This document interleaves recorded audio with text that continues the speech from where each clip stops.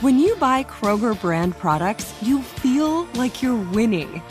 That's because they offer proven quality at lower than low prices. In fact, we guarantee that you and your family will love how Kroger brand products taste, or you get your money back. So next time you're shopping for the family, look for delicious Kroger brand products, because they'll make you all feel like you're winning. Shop now, in-store, or online. Kroger, fresh for everyone. What does every grocery store aisle now have in common? Products that come in paper packaging.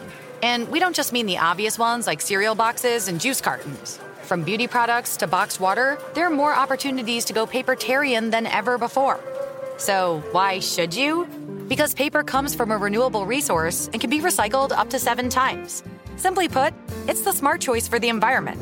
And it turns out, the easiest choice for you. Learn more at howlifeunfolds.com/papertarian. Get emotional with me, Radhi Devlukia, in my new podcast, A Really Good Cry. We're going to be talking with some of my best friends. I didn't know we were going to go there on this.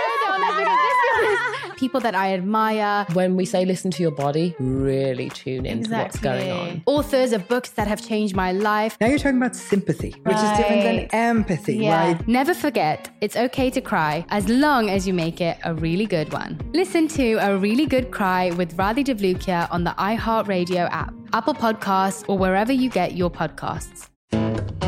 Go behind the wheel and under the hood on everything automotive with high-speed stuff from HowStuffWorks.com. Hi, and welcome to the podcast. I'm Ben, here with our auto editor, Scott. Scott, how are you doing today? Fantastic, thank you, Ben. Hey, no problem, man. I'm here for you. I've got actually an interesting question today. One that I think might really apply to some of our listeners, and certainly has applied to me before. All right, sounds good. Okay, what have we got? Right, you ready? Anytime. Okay, used cars, but not just used cars. Mm-hmm. You know, we can't curse on the airwaves, so we'll just call them lemons. Sure. How about that? Okay. What is a lemon car? Well, first thing I have to say is I think lemon laws actually pertain to new vehicles. I don't think it's a used vehicle that can be considered a lemon, really. You might be able to purchase a lemon vehicle from a manufacturer after they've made the necessary repair, but I think a lemon actually... it has to do a lot to do with the warranty and the original warranty from the manufacturer. Oh, okay. So reasonable amount of repairs expected, that kind of stuff? Yeah. There's not every state is the same. They're all different. That's one thing probably learned is that they vary from state to state, and it's not a specific formula. There's no 3 repairs for the same item. There's not any kind of limit to what they can do. But you can also use that information to build a case, I guess, when it when it finally gets to that point that I'm tired of driving this car. I've had the same problem 5 times or 4 times or whatever, and it's a safety hazard. I want you to either I need this fixed. What are you going to do for me? Okay. That's when it gets to that point. Really, the lemon laws, I think, are a point where that's kind of like the last part of the whole equation. There's the chance there's all this opportunity up front for the manufacturer to make everything right. And that's good. They deserve that, I guess. The right to bring the vehicle back, make the repairs that are necessary to make it drivable or reasonably safe. It should be very safe. So yeah, the lemon laws are the very last part of that, really. Oh well, okay. Well, I guess then logically the first part would be you take your new car home, and the next morning or something you get up to about 35 miles an hour somewhere, and then it starts chugging. Mm-hmm. Or something like that. Well, yeah, something like that. I mean, if it's the same thing again, whatever happened to the vehicle, previously, mm-hmm. And you take it back and it's the same problem. Your experience is the same situation. You take it back and they can't repair it, or they do repair it and say it's all taken care of. You take it home, and then it doesn't have to be the next day. It could be months later. It could be mm-hmm. Several thousand miles later when this happens. If you continually go back for the same repair under warranty and it gets in the way of the drivability of the vehicle, it's in the shop for 30 days or more, and that happens. It really does. I've seen it happen before, and that there's a point where they have to make it right, and they can either do that by the manufacturer can make it right by either buying the vehicle back from you, which is paying you for your cost, your mm-hmm. Whatever you paid for that vehicle, or they can. They have a chance to replace the vehicle. They can give you a brand new vehicle. I don't even know if it has to be the same exact type or not. I think they can. It's kind of flexible. We can give you this, or can get you into this model, if you don't like that other one. There's a little bit of flexibility, but they do have to make it right. As you said before, when we speak about these things, we need to be very careful and make sure that we speak in broad terms because, as you said, state laws differ, right? Yeah, that's right. And neither one of us are lawyers. Yes. So we as far as or even close to that. Yeah. I don't think I started an internet quiz, but I don't think that qualifies me. No, I don't think so. To represent us. That's more than I've done. Hey man, I will send you the link. So it sounds like the description we have so far is good, and they're kind of characterizing these laws as a set of state-specific guidelines for the last resort of a consumer. Yeah, that's right. It's the very last resort, I guess, for the consumer is that they say, well, I'm not happy with this vehicle. It's not meeting my standards, Sure. or even just the standards of the manufacturer. This is to provide a working automobile for what you've paid for. Again, you have to remember that they have to have that reasonable amount of repair attempts, and that's kind of a gray area. I see. When you have that reasonable amount, it could be anything. They could say like, well, it's not a safety issue, so we've done our best. We've sure this repair attempt is stretched out over 2 years, right? But it's nothing that is putting you in danger. It's an inconvenience, of course, but if it was like seat belts or something, let's say you get in the car and the airbag continually blows on you when you turn that would be something that you'd want that taken care of immediately. Sure. And never to have it happen again. I see the gray area. Yeah, there's a gray area. It depends on the situation. It really is case by case, and the judge or arbiter, I think, can decide what's right and what's wrong. You know what this reminds me of, Scott? When I'll embarrass myself again here in the span of one podcast. I think it was the James Joyce book Ulysses came to the States and was originally banned, and ultimately, now again, I'm sure our listeners will tell me the real story if I'm getting this wrong. Ultimately, the court passed a ruling about what is and is not pornographic. And the ruling ultimately, I think, became in favor of Ulysses because we can read it in this country now. But, you hear people say, I know it when I see it, kind of. Yeah. And it seems like that ambiguity has led to some of the differences in lemon laws. I was really interested when I found out that the answer to everything basically depends on the state in which you buy the car. So if you live in Florida, and Florida has different, a statute of limitations maybe, or different things qualify for a lemon vehicle, but you purchase that vehicle in Georgia, then you're kind of out of luck, depending on how those laws interact. Wow, okay, I didn't know that. Yeah. That's pretty interesting. I did know that if you take that vehicle across a state line, that they would change, what ruling affects your vehicle. Well, that's where I was wondering too, because it says in some states you have to have a lawyer, in some states it's different, but the answer to a lot of the detailed questions, as far as I understand, depend on the state you purchase it or register your vehicle in. So I guess if you buy a vehicle but register it somewhere, there's some play there. There's some a little latitude. bit of ambiguity in that. One thing I wanted to, I don't think I mentioned it earlier. I'm sure I didn't.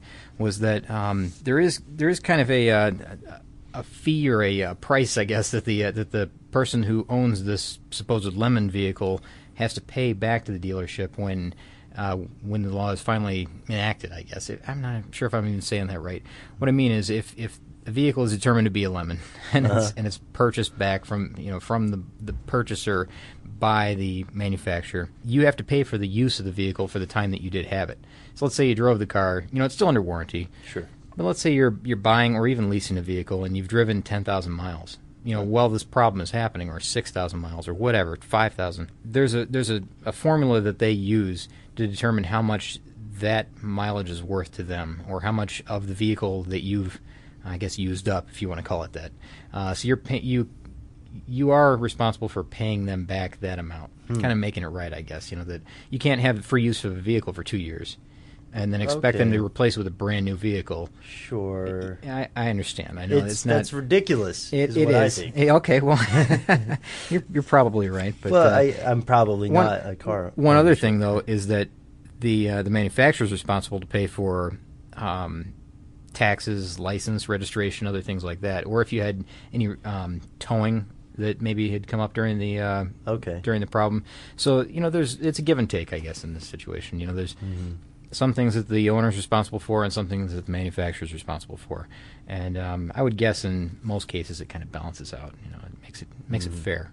Well, here's a question then. I was under the impression when we began this podcast that lemon cars were used. It sounds as though the majority of them are new, and only maybe a few states have car laws that also pertain to, I guess, leased or used vehicles. Are there lemon laws for things that are not cars? Is there I don't know. a boat or a motorhome? I'm not even sure about that. I would think that they would. I think the motorhome would probably fall under something like that. I don't know about boats. I mean, sink or float. I don't know what. Yeah, right. There you got two choices. So that's probably true. Let's see. I just don't know. I'm not sure if a boat would fall into that or not. And I guess if somebody purchased a celebrity or a very wealthy person purchased a jet of some sort, probably lemon laws don't really enter into the conversation. I wouldn't think so. No, they would just replace that at no question for the. The publicity. One thing we should say also is that these laws are in place to protect the consumer. It's so that they don't the manufacturer doesn't put out a subpar product and just say enjoy it and that's your problem once you purchased it. But they do protect the consumer and gives us a chance to say something's not right with this. You make it right one way or another. Either I get a new vehicle from you that behaves the way it should, or I'm going to another manufacturer with my money. Without a crystal ball or any other kind of predictive powers on my part, I'm probably more than 70% certain that someone has tried to get an additional award in the court for emotional trauma. Oh, I'm sure. Or something like that, right? I'm sure. I'm positive that's happened. Hey, I got one quick story that this reminded me of because I saw this years ago. All right. This is when I lived in Michigan. In Detroit, so there's a huge car culture there. This person had parked, and it wasn't an American-made vehicle. It was a German vehicle. Let's just say that. Okay. It's parked right at the end of a driveway on a busy street, very busy street. And this is right near where I used to live. One day, going to work, and I see this car. And it's parked right down by the road again, nose out, and it has giant yellow poster boards nearly surrounding it, that say this car is a lemon in big bold letters. And they even went so far as to have they had bags of lemons hanging from the mirrors on the side mirrors. They had bags of lemons laying against the wheels. They had just assorted lemons kind of scattered all over the vehicle. They had them placed on top of like the windshield wiper area, lining across that, stuffed anywhere they could really, like on the front grille. They had a few of them balanced up there, but they were trying to make a statement that hey, there's a problem with this car and they're not taking care of it. So weird. Yeah, it was really strange. That's the only time I'd ever seen anything like that. Yeah, that's strange. Yeah, it caught my attention. I'm sure I don't know, thousands of other people that pass that vehicle. I don't know if you would. I mean, it has to play into your psyche when you're looking for a new vehicle. Like, hey, I think I remember seeing that model, and there was a problem. So it's bad publicity Definitely. for the manufacturer. That's for sure. I have one question that I thought was pretty important I wanted to ask you. Is there a specific point where individual reports of lemon cars for a specific model trigger something like a mass recall? Or, we talked about the Edsel before, which was notoriously... Poor performer, yeah. It Right, had a lot of problems, we'll say that. Well, I think internally they kind of determined that, hey, we've got a problem with this. We'll investigate it first. They pay attention to every one of those that gives them problems. Internally, there's a lot of investigation going on, and if it's a repeat offender, this part or this symptom or whatever's happening, they definitely pay attention to it because they don't want this evolving into something bigger. And they try what they normally do is they try to find the simplest fix for something like that. So they put the best minds right there at the headquarters on it, or wherever. If they know somebody that has a fix, they listen to that, of course, as well. They try to figure out the best way to get around this so that it doesn't require a mass recall. Maybe if it's not a safety issue, they send out a notice that bring your car in, we'll repair it. We'll make this repair for free. And it'll prevent this problem. Or they probably don't say it'll prevent this problem, but right. Bring it in, we'll take care of this for you. And by agreeing to bring it in for that free repair, you also agree not to bring a lawsuit. Yeah, that's right. Those are those notices that I've mentioned here, technical service bulletins or service bulletins, and that you can bring the vehicles in and have them taken out, taken care of. Just make sure that you're safe. Hey, I've got a pretty good idea. You want to hear it? Well, yeah, love it. All right. What if we close with this topic by giving our listeners some tips about how to handle a suspected lemon car, Tips? Well, yeah. For instance, if you think your car might be a lemon, what do you need to do? Because what do most people do wrong, right? Of course, I'll just assume that they wait until it's too late. Oh, yeah. Well, first, if you notice anything, take it in right away to the dealership. Take it to, because, again, you've got a new vehicle, it's under warranty. Yep. Take it to the dealership and have everything documented. That's huge. Documentation is big in this because if it ever does progress to the point where there's a problem, where you need to enact these lemon laws or you need to kind of investigate a little further, the documentation is what's going to help you out in the end. So definitely do that. Make sure that the place you go to is certified. Of course, if you're going to a dealership, a manufacturer's operated facility, right. You shouldn't have a problem really. Okay. But don't neglect something that, for too long, especially under warranty. There's no reason to. Just take it in and have it checked out. Even if it means you're not going to have your car for a day, get it taken care of. Before it's too late. That's late. I'm kidding. Scott, thanks so much for coming by to explain some of this to me. I've never had a lemon car. I hope you haven't, have you? I think you would know if you had one. Yeah? Yeah, I think you would. Well, we have both lucked out, and hopefully our listeners have as well. But for any listener who wants to find out more about lemon cars, used or new autos, or anything related to cars at all, please check out howstuffworks.com. For more on this and thousands of other topics, visit howstuffworks.com. Let us know what you think. Send an email to podcast@howstuffworks.com.